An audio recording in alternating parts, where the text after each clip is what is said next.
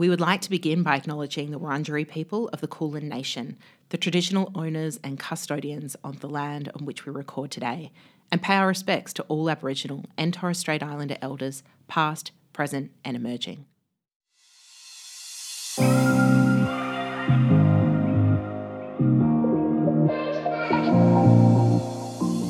Welcome to Rule Breaker Style Maker, a podcast breaking down the so-called fashion rules that we hold and that hold us back in our life and our style. Through conversations with industry guests and the Australian Style Institute team, we explore how breaking a rule can change your life.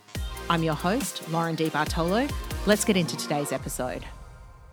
In today's episode, I chat with Sai-Wai, a fashion designer and artist who has shown in galleries, worked across the Australian fashion industry, and is dedicated to the inclusion of representation in our industry. Sai-Wai appeared in TV's season 1 of Making It Australia and is the program coordinator for Melbourne Fashion Festival. In this episode, we talk taking chances and how getting older is a privilege.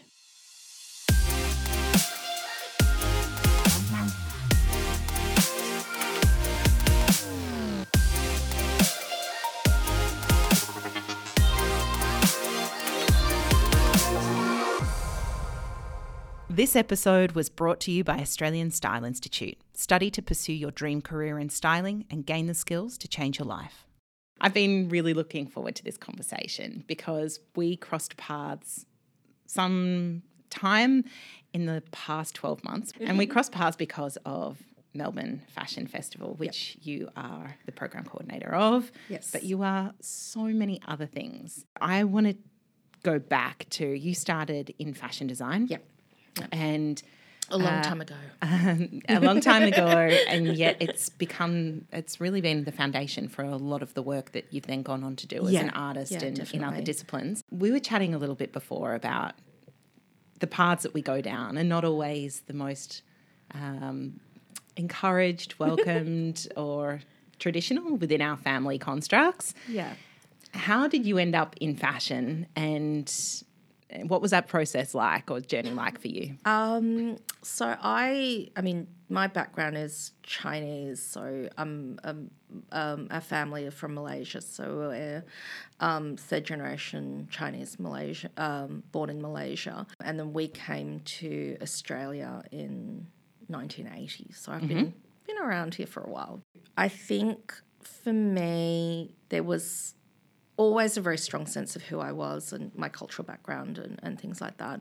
And also that real focus on education and making sure, and I think it's a lot of the migrant experience as well, where you have to do better than your parents, and they've made sacrifices for you to come to this country, and there's an expectation that you do very well. So also I was, seen as the very bright one in the family, and so no pressure or anything. No pressure. No pressure. So, I was going to go to good school, and I was going to, be a doctor or a lawyer, because they were the two options. And it just kind of didn't pan out that way. So, I mean, I did very, very well at school, and the path was that I was going to go either to medicine or law. But I'd always had a very strong desire to do something creative. I've always drawn, I've always made, I've always done things, largely because I like to pull things apart and see how they work, and then I have to work out how to put them back together again. I think that's something we don't talk about that often, but as creators, we look at maybe car parts, we pull apart engines, but it can be the same even in how a garment is constructed. I'm just curious to know. Anything. You just want to know how it works. Yeah. Much to, I think, my parents' horror of how I used to pull things apart. But anyway, that's a whole other thing. So in terms of, path, it was supposed to be very linear. But then I had always done art. I'd always done very well at doing art at school and really wanted to go down that path. But it didn't seem like an option that was going to be there. Whereas fashion was an industry and there was a job at the end of it. So Yes. it was part of this negotiation process of mine, in particular with my father. My mother had always encouraged my creative side, but it was always, I suppose, presented in a way of, but you always need something to fall back on. You always need that safety net. Yeah. So I thought, fashion's kind of creative, or I thought it was much more creative than it was or is initially when I got into the industry. But that's a whole interesting. That's a whole other thing. What do you think is the biggest misconception around that creativity? I think that you're going to be in a studio designing and draping and, if you end up down that path, you can. But I, after leaving university, ended up in more commercial places because that's where the jobs were, and it suited me at the time to do that sort of work. And I learned a lot from it because you learn about the ins and outs of that industry. You learn about how it's run as a business, and that was fascinating to me as well. And learning, insights into how a business is run can hold you in really good stead for wherever you end up. And I'm always glad I studied fashion because I've had a ton of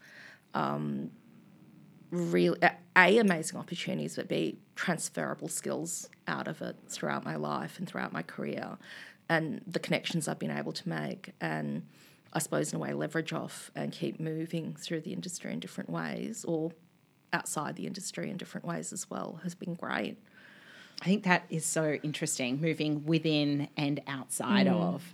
There aren't, I'm trying to think of other careers that allow you to do that in the way that fashion and the creative world allows. Some skills are very fixed. I think that's just one of the real, something that sets, I think, fashion and different creative pursuits. Fashion in particular, because it meets the world of creativity and commercialism in such interesting and so many ways. So many ways. On top of that, there's that real commercial side of fashion as well. There's that creative side, but learning how to balance it as well is just really important. How do you do that?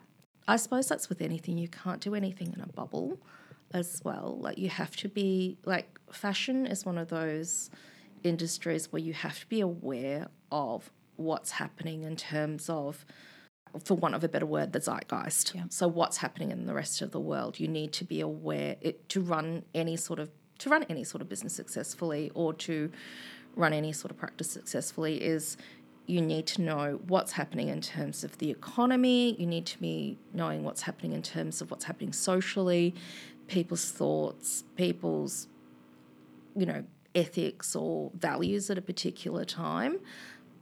Businesses that do really well are the ones that take into account all those other factors of what's happening, and fashion really taps into that. You look at any fashion movement from a historical sense, or from the sense of, I suppose, sociology study, it's a reflection of what's happening at the time. You may not see it when you're really on top of it, but once you start looking, or when you look at it with the benefit of hindsight, it's much clearer.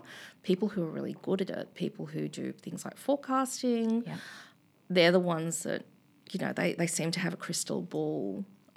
So somebody like Lee Edelcourt, who is, this kind of guru fashion forecaster, this is sort of she still does what she does, but back in the day when it was pre-digi, pre-internet, you get these, there were this like tome or this thing that would just kind of arrive, and you get like the oracle it was literally like an oracle, just these words that you put down on paper, and you'd go interpretations, and you just like in my brain I'd be like, how does she do that? But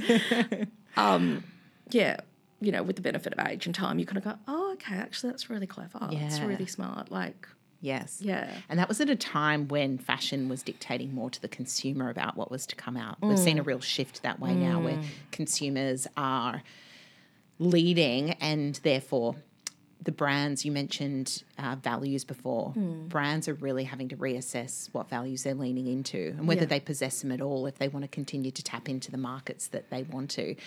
That's something that and I don't want to skim over your incredible career history, but if I look to what is something that you're really recognised for now, aside from the creativity, that is to spotlight representation. Yeah. So I know that you're not a fashion brand, but you certainly are a brand and a voice as a creative. What do you think are the messages that are coming through really strongly now that you're observing that it's absolutely time for them to have a place in our industry? I think that any sort of representation, coming from a Asian migrant background, you're more aware of when a brand gets it right or a business gets it right and when they don't. Like tokenism, there's no time for tokenism. It's don't box tick, it has to be done from a meaningful place. Yeah. I think that with a lot of brands, there is box ticking, or it's at face value. It's like, oh, it's on our Instagram square, it's on, our TikTok, whatever. Oh, yeah, we're representing. I'm like, but have you actually looked at the core of your business? Have you looked at who's working within your business? Have you seen, is there colour in that room? Is there diversity in that room? Is there a mix in that room? And when you get people to really look at themselves and look at their businesses and take an assessment of why aren't there people of colour making decisions within that business? Why does it even need to be a question within your business? That's the problem there already. So, I think that's a really important step, is that there are people of colour, there are people with disabilities, there are people with, different needs and different backgrounds. We all have a voice. Are there any brands that you think are doing that really well or really poorly at the moment? Because representation isn't just about seeing more of what we want to see. We've noticed a shift, and I notice our stylist community have seen this with their clients as well. It's the emphasis and the weight on the values of how a piece or a product arrives to us.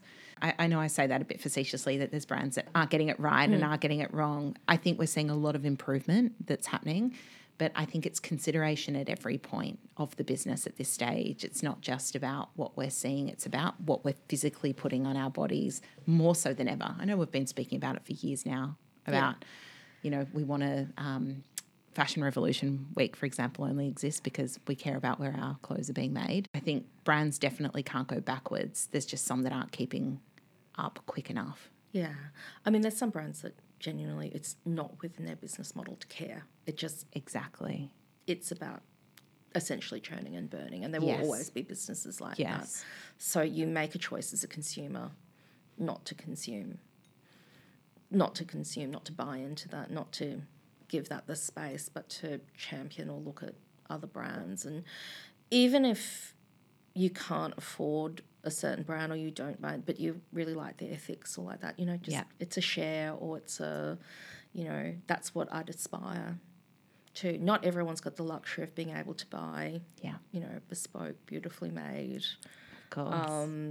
Will last you forever pieces, but it's those conscious little choices to do that. I mean, I tried this year with...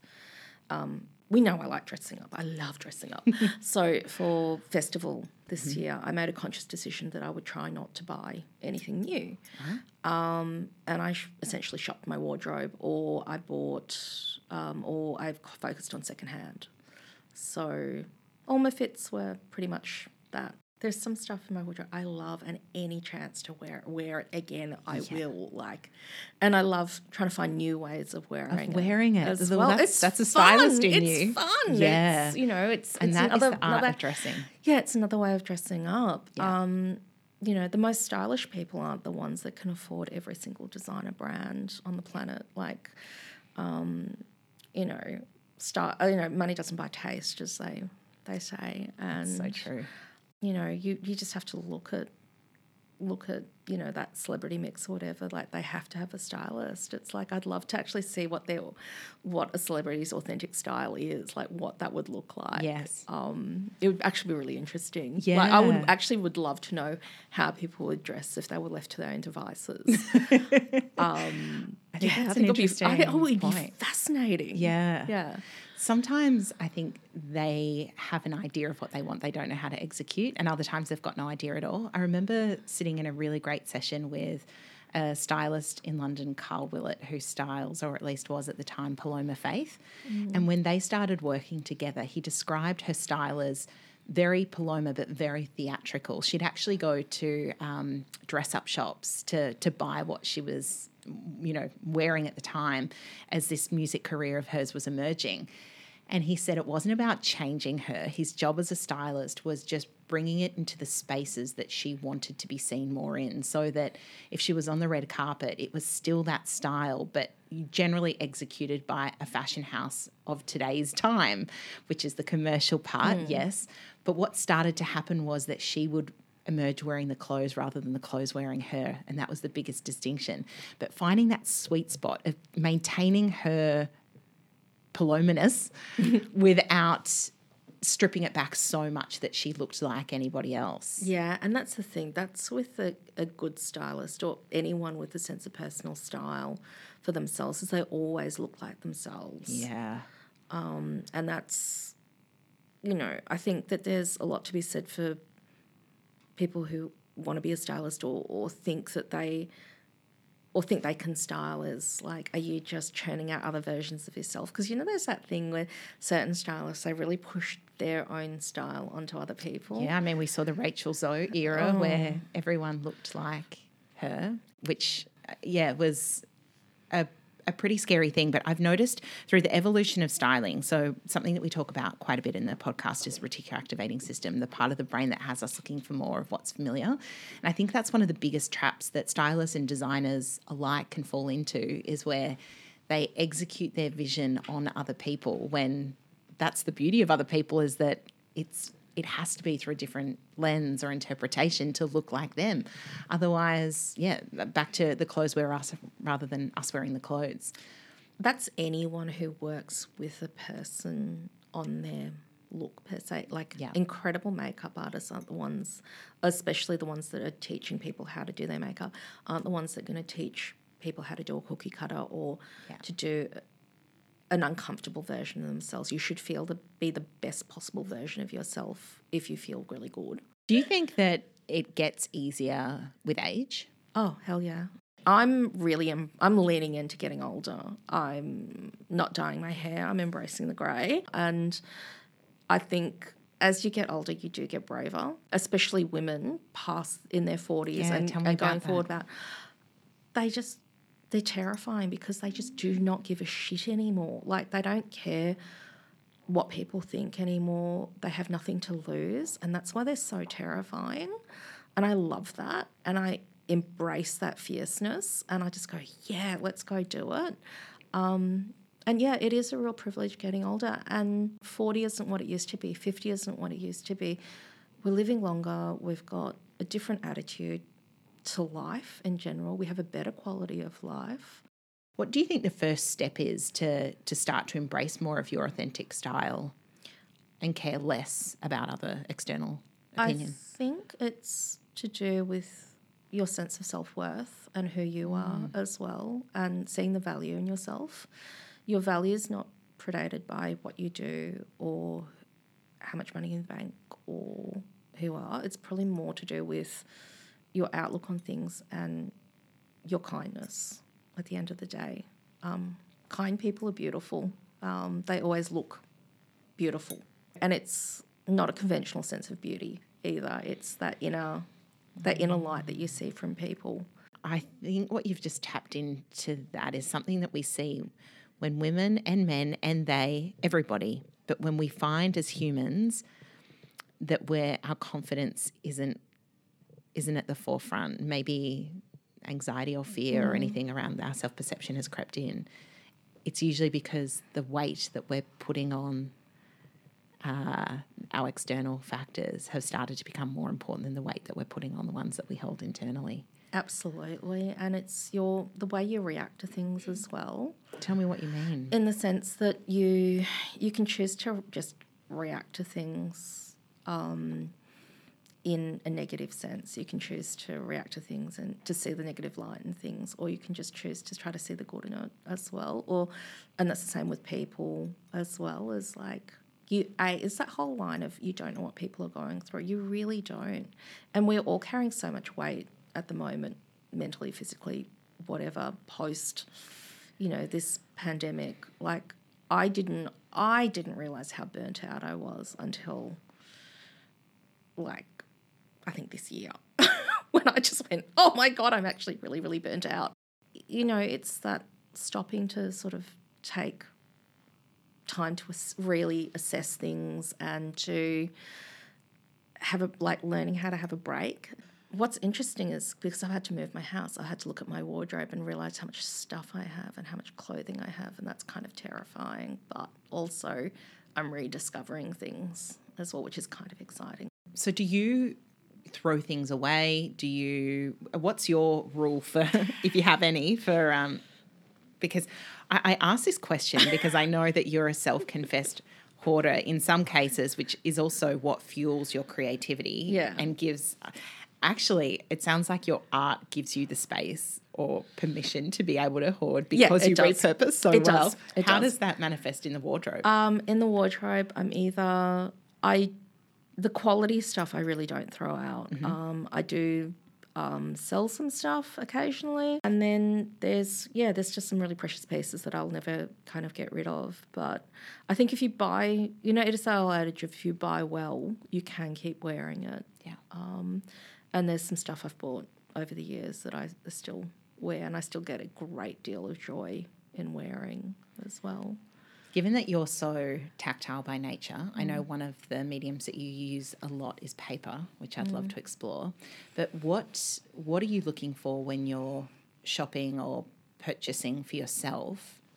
How much does the textile itself play a part, if at all? Oh, yeah, definitely. I avoid acrylic like the plague. Acrylic knits freak me out. Sure. It's like a real tactile thing. Like there's certain textiles I just can't stand the touch of. Sure. I avoid viscose as well because I just find it blows apart. Yeah. I don't find I get any long-term wear out of it. Like you wash it once and it just disintegrates.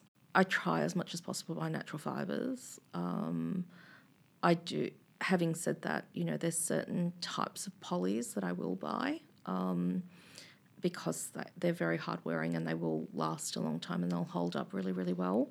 I'm also an obsessive ironer and presser. Like I love it. Like it's just what does it give you? There's a sense of peace in that beautiful steam and the ironing.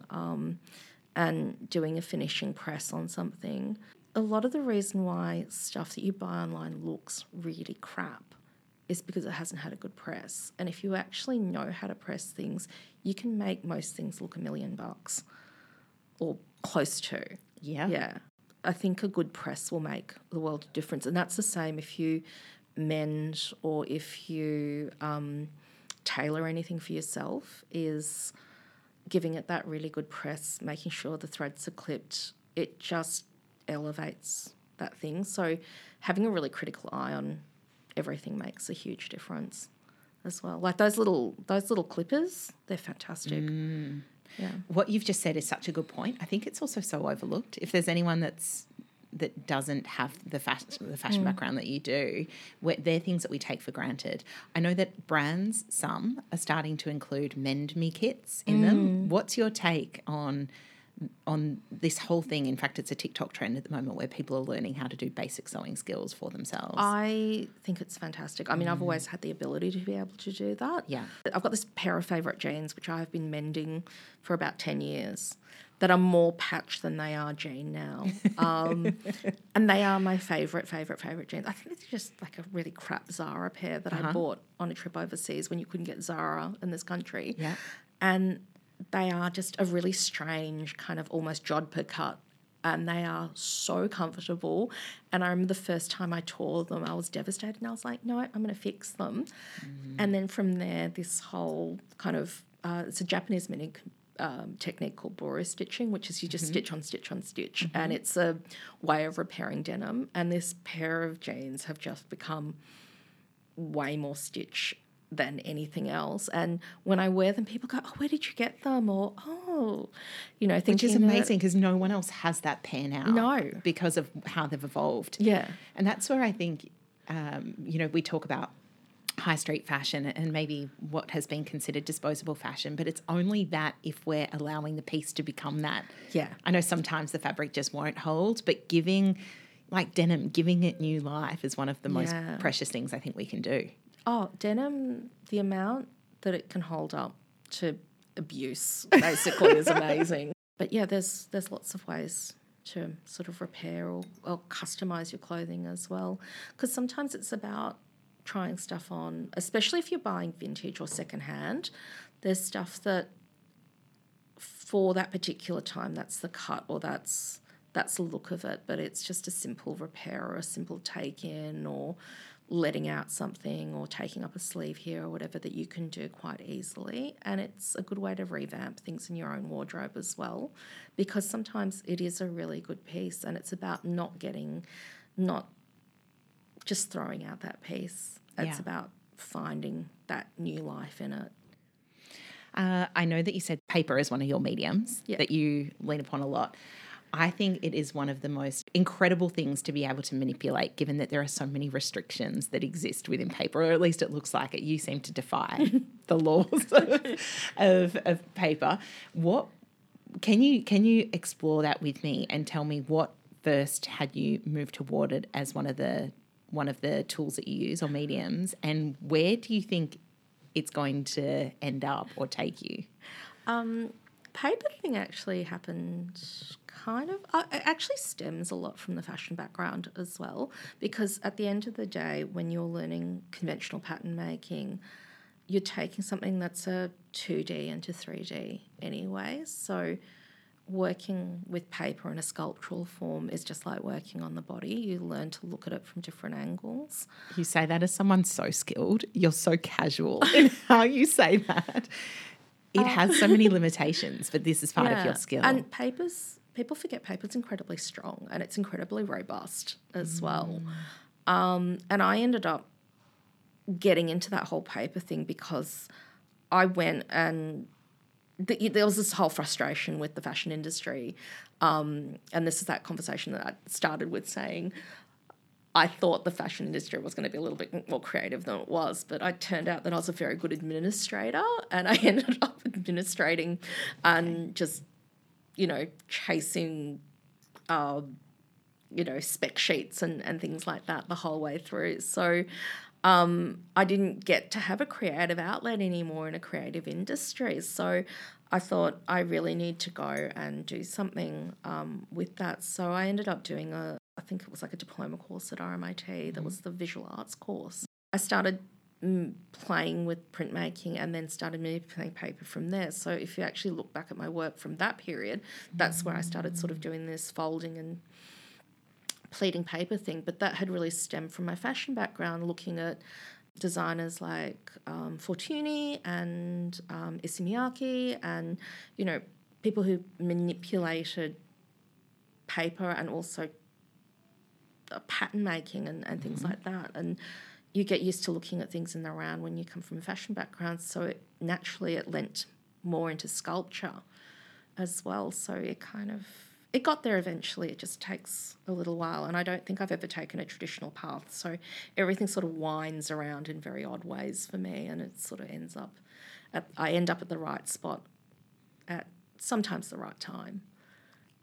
Yeah, it sounds like you always end up exactly where you need to be and with the people that you need to be with. Yeah, but it's also being open to opportunities as well. Yeah, it's always how do we do that more?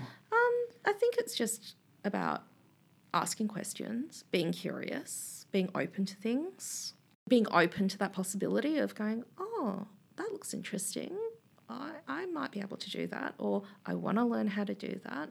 I want to, if there's somebody who has some knowledge, I found a lot of people very generous with their knowledge, especially if you show an interest or there's a spark, because people naturally do love sharing that interest or that knowledge. That's usually where you get a connection with somebody, is you have a mutual interest or a mutual like of something and you start talking about it and it grows from there.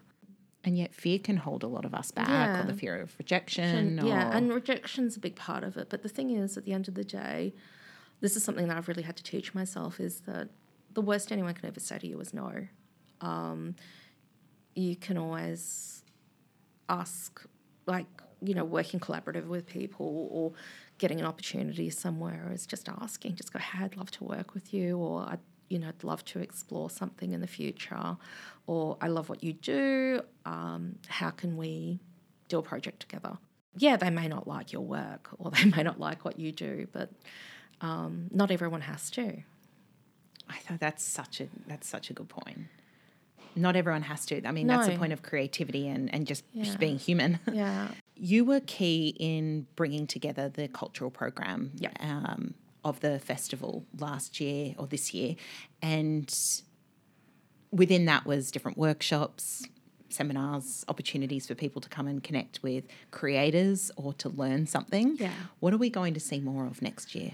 I think there's going to be more of the stuff that went really well were things like workshops where people wanted to learn those older style skills. It was really fun working with like the team at the Embroiderers Guild. They're an amazing bunch there. There's the skill set there's amazing. And then interesting things like the within RMIT, there's that repair cafe as well that you learn how to repair things yourself. Because people aren't learning it as part of their life skills throughout now. It's something that you have to sort of learn now, and people are seeing the value in it, especially when people are consciously looking at their wardrobes going, I want to repair this, I want to wear it longer, I want to do things. So I'm looking at that. I'm also looking at doing things with more diverse groups, more marginalised communities as well. And for me, doing that in a really genuine way is so important. So really getting the community involved, really getting them, that particular group to drive that, I think is really important. I think the program will be bigger this year, so I think it was about 90 to 100 events this year. Hopefully, I'm feeling like there's going to be more space for it that's coming up, which is going to be really good. So it's going to have its own breathing room. Would love to do more stuff with fashion photography and more things within that secondhand economy in that space as well. Kind of lean into what was successful on this year as well, and growing those programs. So there's lots of ideas. From being an artist and working in so many different aspects of the fashion industry to coordinating the program at Fashion Festival as you're currently doing, I mean, your career is so varied, and I know you said you kind of almost end up at the right place at the right time with the right people, but there's very much a progression and a layering of skills, contacts, stages. And we're in a time at the moment where not everyone will give themselves that opportunity. But I need to look like I'm established right now. I need to have all my shit together. I need to be there already. Yeah. How can people navigate this needing to have it all when they can't in the beginning? You can't. I don't think you can at any time. And I think it's about okay with being vulnerable as well, and okay with where you are at that particular time. For one, you only have a show. And I think there's a lot I love about social media. There's also a lot I don't like about it. And with social media, it's that whole thing of comparing yourself with everyone else and what they're doing and what looks like their very, very shiny life. You're not going to show the worst possible side of yourself. Like that's the face that you choose to show to the world. So I think the more people that you have connections with and you speak to on a real basis, you realise that no one actually has any idea what they're doing. And we're all just fumbling our way through. Adults, like when you're young, adults seem to know what's going on, and they seem to have an idea of what's going on. Right. I'm an adult now, and I really need a sensible adult in my life because I ain't it. Do you think that's what makes your creativity and playfulness what it is? Maybe. I don't think I'll ever grow up. That's so cool to hear. I don't see the point of it. You have, again, life admin and you need some adulting that does need to be done. But at the end of the day, you've got one life. You've got to have fun. Laugh. I think the biggest thing about people who age well are the ones that laugh. They really do. They have a sense of humour. They're the ones that find that joy in whatever they do. you see people who are like miserable, they don't age well. So you may as well keep laughing and having fun. I did my solo exhibition at Australian Galleries was called Late Bloom, and I've started my art practice quite late. I started my art career quite late, and it's about, there's this, I can't remember the word for it now, but it's a Japanese phrase which basically everything has a season for when it's ready, when it's ready to bloom. So not all the flowers come out at the same time, they all come out at different times. So it's about finding that joy in when is your right time, or when is that time that you want to start doing things. And I find a lot of women in particular have a tendency to put their lives on hold because they're having families or careers or whatever. And then it's post that time after their kids are at a certain age, or where they don't quote unquote need them as much, and they have a little bit more time to do that, and that's when they usually do have a creative practice. Or, you know, it's this weird thing where people go, oh yeah, I'm gonna have an art practice, I'm gonna paint when I'm retired.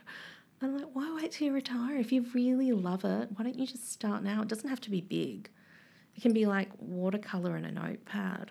Yeah, like just do it. They're such wise words, and I think as women sometimes we need permission.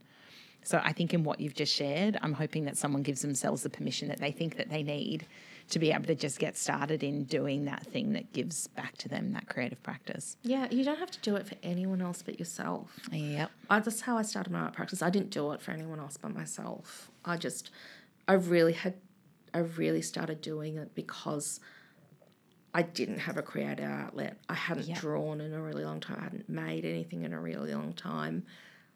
And I just needed to, I suppose, relearn how to do that. And for myself, I needed the structure of a class or a learning environment to force myself into doing it. I work really well on a deadline, so that's why I needed it. I know the way my weird little mind works.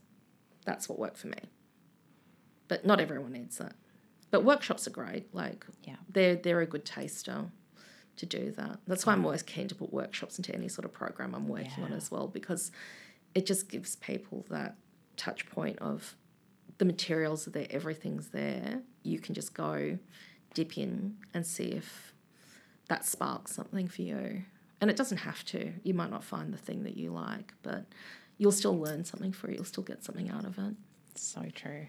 I'm so excited for next year's program based on what you've said. I think I think it'll be fun. This year was incredible, and big congratulations to you and the team for that, because it was so varied, and it really spoke to where we're at, not only in fashion but in Australian fashion and the landscape right now. So I cannot wait for next year, and I want to thank you so much for your time. Oh, pleasure. Thank you. And your insights, and just for being you. You really are one of a kind. So there better not be anyone who... I will take them out. So if I end up in jail, it's for getting rid of somebody with the same name as me. So other Sai-Wais out there, watch out. Thank you, Sai-Wai. Thank you so much. Thank you for joining us on this episode of Rule Breaker, Style Maker. If you'd like to keep up to date with new episodes, podcast news and what we do at ASI, be sure to follow our Instagram at Australian Style Institute. And if you're wanting to follow my own personal style journey and all things human behaviour of style, then you can follow my personal account at Lauren D. Bartolo. And I'll see you in the next episode.